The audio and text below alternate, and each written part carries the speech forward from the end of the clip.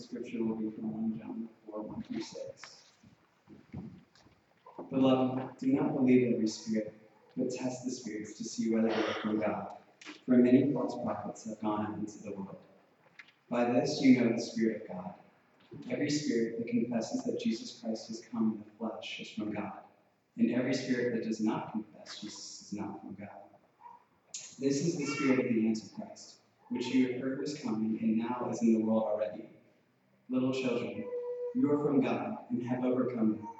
For he who is in you is greater than he who is in the world.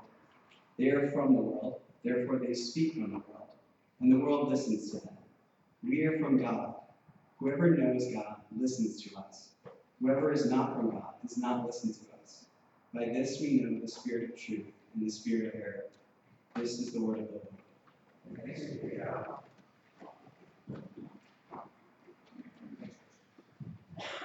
As I was thinking about this passage, I was thinking about what is real and what is not real. And I wanted to come up with some examples, or one real clear example of what's real and what's not real. And so one of the things that I thought about, because I'm getting ready to go back to the States for a little bit, is the fact that coffee in Australia is real. Coffee in the States, not so much. Now, it's coffee, and it's water, and it's brewed, and it is in a cup. But it definitely does not taste like real good coffee that is here. And so that was one, but really they're both coffee in the end. One just happens to be poor coffee, and one happens to be true, real coffee. And so I was thinking, well, last week was 4th of July. Now, that's just a regular day here, but for those of us who have American United States passports, it's the Day of Independence, something we did a little bit different than you Australians. And one of the things that I love is hot dogs. Now, hot dogs here are not as good as hot dogs in the States. And I've been on a 4-year quest to find a real hot dog. And I have discovered it. It is an all-beef, organic, properly smoked and seasoned hot dog. It tastes it's so good that it's already cooked, so don't let this gross you out, however it grosses my wife out every time I do it. You can take one straight out of the package and just eat it. It's that good. But you know what? They're both hot dogs. They're just made a little different. And they're so they're the same thing. Just one's a poor version of it, and one's a much better, true, right version. But on that same day, July 4th, we made a dessert. Some people call it a salad. It consists of pretzels, crushed up with butter. However, in my house we have dairy free people, so we don't use butter. We use some margarine or coconut oil or something. And then you heat that up. Oh, we did use butter. My wife tells me we did use it. No wonder it was so good. So we use butter, and you heat it up, and then you take, and sugar in that too. And then you take Cool Whip. How many of you know what Cool Whip is? That's right, all you people from the States. We don't have Cool Whip in Australia. What we have here is whipping cream. Proper whipping cream. You see, Cool Whip is a non-dairy whip topping. It is oil and sugar and coloring that's whipped to have the appearance of Cool Whip. Of whipped cream. That good, lovely, true, right cream that you put in a blender or a mixer and you pour some sugar in and you let it work its magic and all of a sudden peaks form and you can't help yourself to stick a spoon in just to make sure it's okay. I know I'm lazy, I use a machine. You could do it like that. So we don't have that. Yet that's what the recipe calls for. So we use whipping cream instead. And then you use strawberry jelly and strawberries. It is lovely. We'll bring it sometime. It is excellent. It is a mouthful of sugar. But here's the deal. Whipping cream is real. It comes from nature. Cool Whip, that looks like whipping cream, kind of, is fake. It's synthetic. It's not true at all. That's what John's talking about. He's saying there is a real, true, truth spirit. And then there is a false spirit. Now, this is coming right after he said to us that God has given us the Holy Spirit. Just in the chapter before, he says, God's given you the Holy Spirit. And he wants you to know then how to make sure and test whether the Spirit you're hearing, whether the Spirit you're following, whether the Spirit that is transforming your life is the true Spirit. Or is it a false spirit, a fake, a synthetic version of this beautiful thing? And he opens it up to us, and he tells us, look, there's a couple of ways that you can tell. The first one is this, what the Spirit testifies to, what it claims. So it says, if the Spirit says and confesses that Jesus Christ has come in the flesh and is from God, then it is the true Spirit. But if it does not claim that, then it's a false spirit. It's synthetic. It doesn't work. So that's the first way that we begin to recognize that it has to have a claim. And that claim is this, that Jesus came, that he came in the flesh, not just that he came in the flesh, that he was God in the flesh, 100% God and 100% man. That it wasn't just some man that all of a sudden the Spirit of God came on and then at some point left, because that's what he was battling here, John was battling here.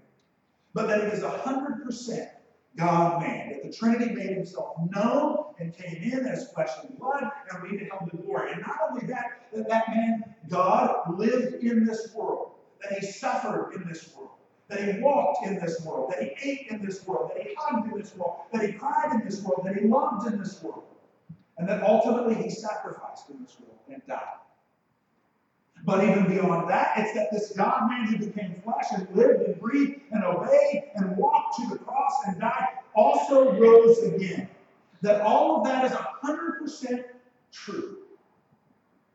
And if the Spirit is testifying and saying that is the truth, then it's the true Spirit. But in some form or fashion, if it says, no, that's not quite right, then it's the false spirit.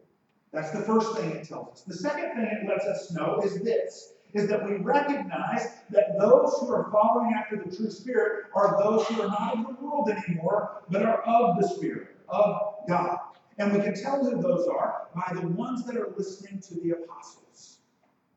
The ones who are listening to the message that we find all throughout Scripture.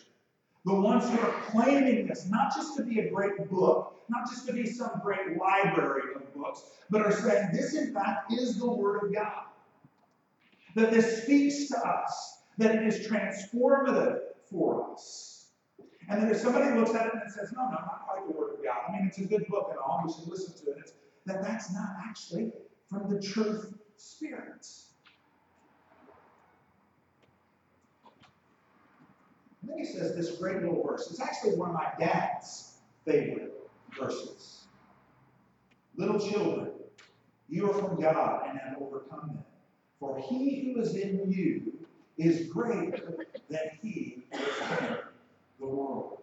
The third way that we recognize that the Spirit of God is the Spirit of God and not just the spirit of man or the spirit of not truth is the fact that it has overcome the systems that the world puts in place to keep us from seeing who God is.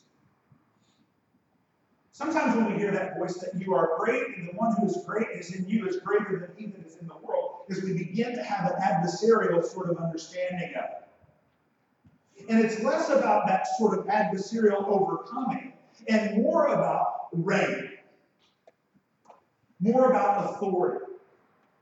more about who has the right to speak into your life and tell you which way to go, how your life should be led, and who actually knows better about who you are than who yourself knows. So when he says that he who is in you is greater than he who is in the world, he is saying that God, the one who sent Jesus, became flesh and lived among us, who died and rose again, that one is greater than any system that the world puts out for you to claim your identity, for you to claim who you are and what you should be doing.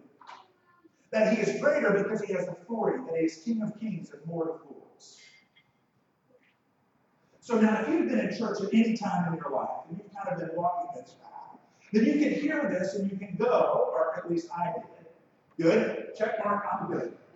I believe the Word of God. I believe the Spirit of God. I follow what I read the Bible. I preach from the Bible every Sunday. I'm good.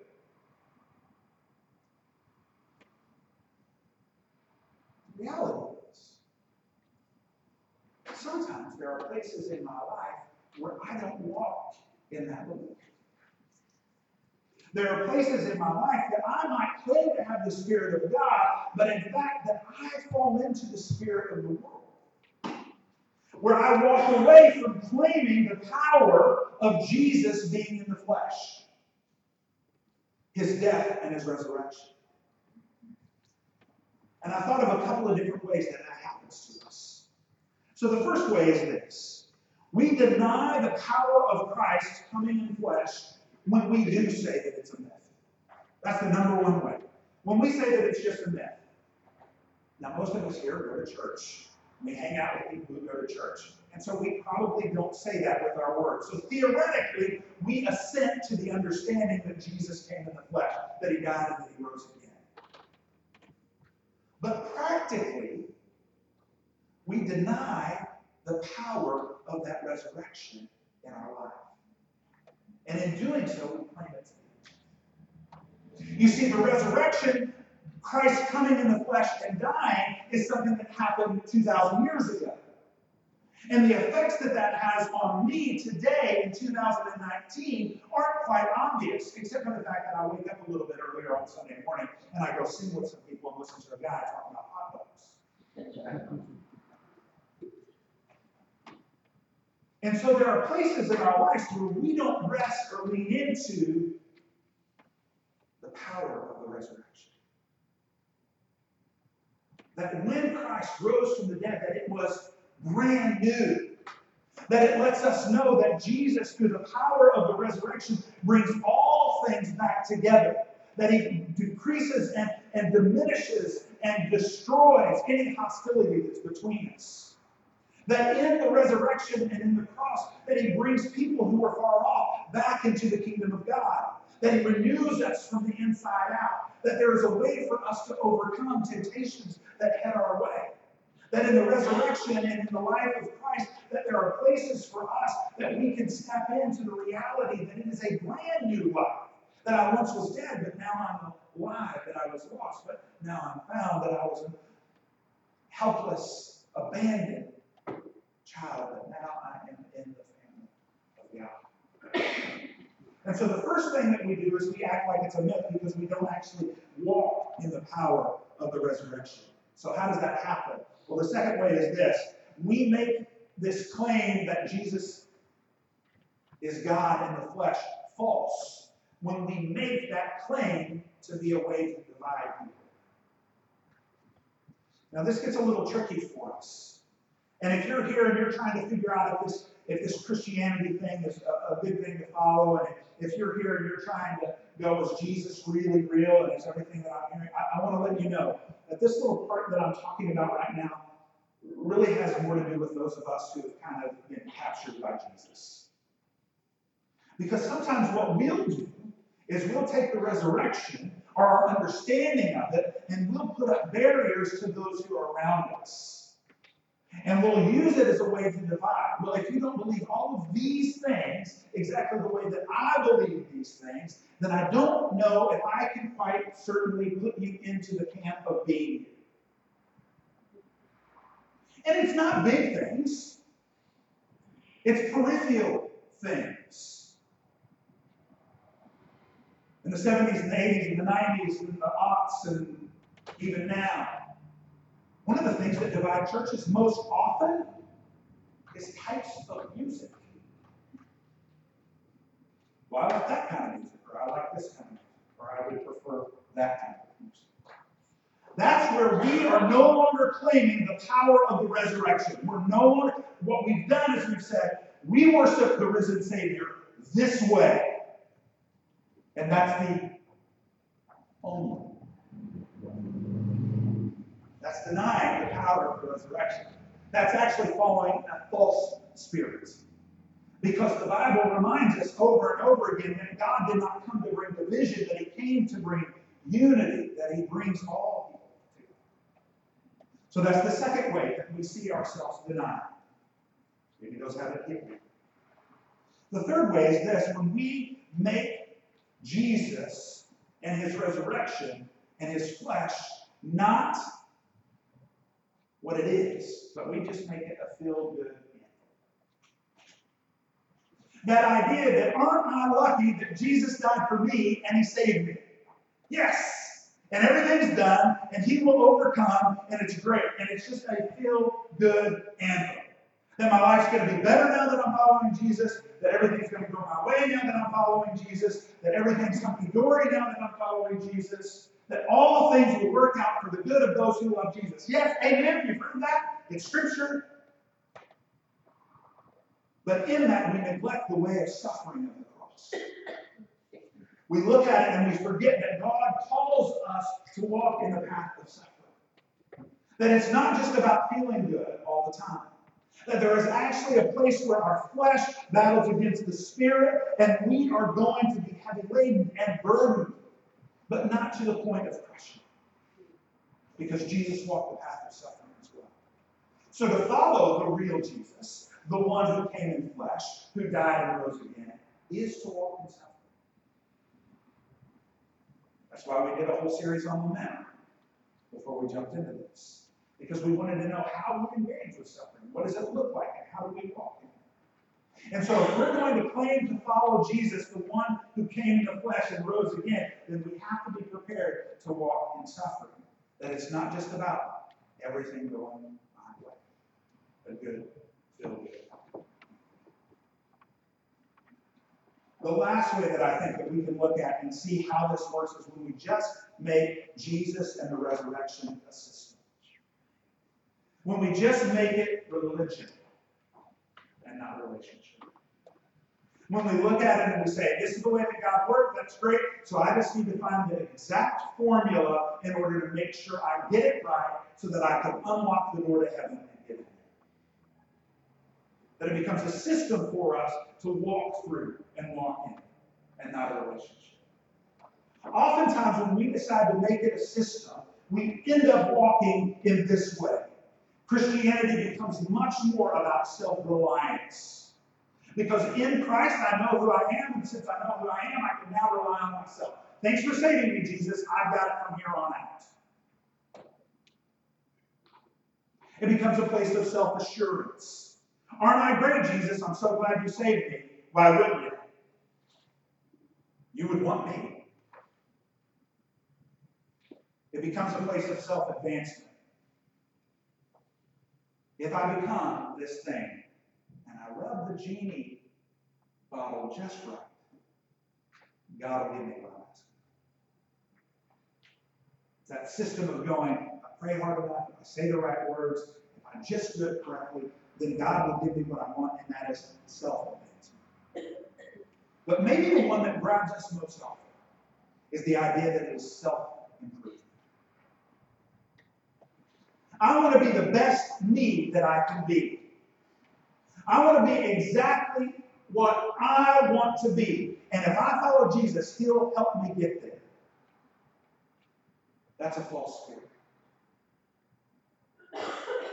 Because as we've seen, the Spirit of Christ, the one who drew Him to the cross, that caused Him to obey to the point of death and bring resurrection, is one that says, you don't actually know who you are.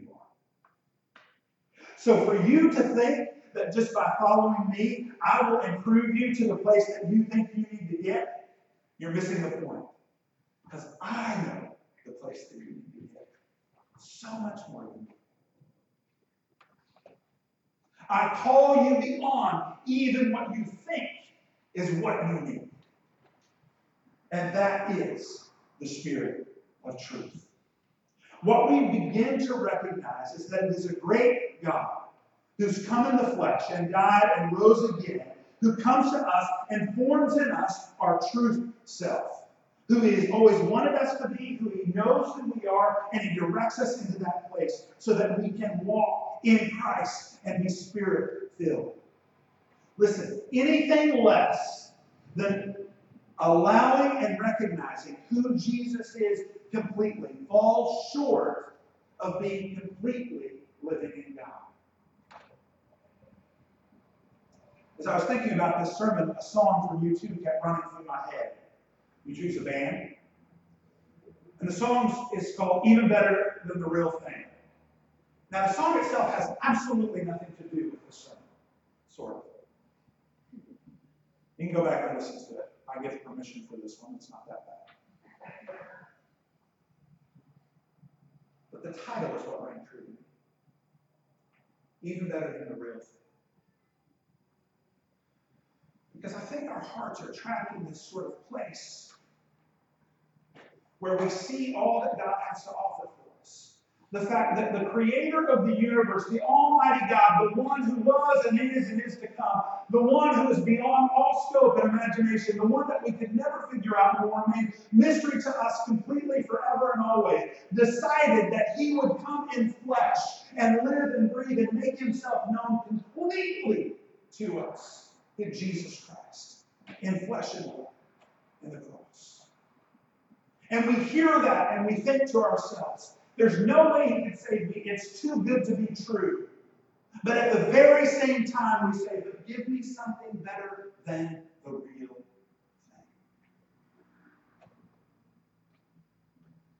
Over and over again in our lives, God reveals Himself to us in Christ. Over and over again in our lives, as He continues to pursue us in His steadfast love, that relentless pursuit, He comes to us and shows Himself to us in Jesus and through His body, the church, that's broken and frail and messed up.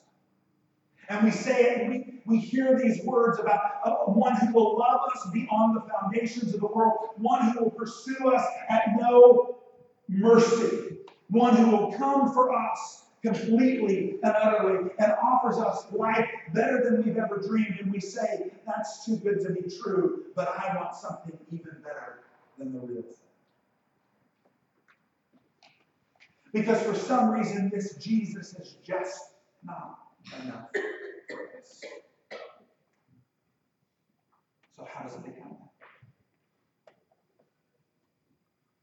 that? Well, that's the whole book of 1 John. He says it over and over and over again.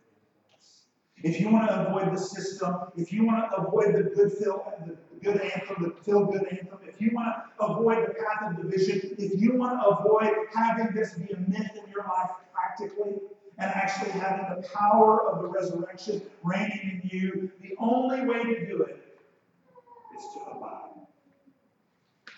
To fall completely and utterly into Christ. That's what's beautiful about this little verse here.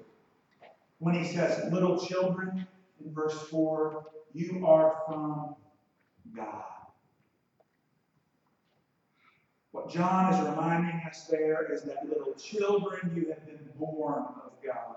Little children, you have been manifest from God. Little children, that you are, in fact, all of who you are resides completely in who God is revealed in Christ. And that He holds you and keeps you and knows you and loves you. And so today, we sit at a place where we call out and say, I struggle with abiding, Lord. I want to do it on my own. I prefer systems. I want to do it on my own. Help me to abide. Change my heart. Let me rest in knowing that You've done the work. Let me rest in knowing that there's nothing I can do that will pull me away from You. because of the love that you have for me and what you've done in Christ Jesus. He calls us and says, the reality of who you are when Christ has you is that you are from God. And those things that have fled around us, those systems and beliefs that the world throws at us, He is more powerful than those. He has overcome them. Even overcome them so that we can be His. Let's pray. Jesus, we love you. Thank you for saving us. Thank you for bringing us in. You are good, and all you do is good. Let us follow after you. Let us abide in you. In your name we pray. Amen. Would you stand?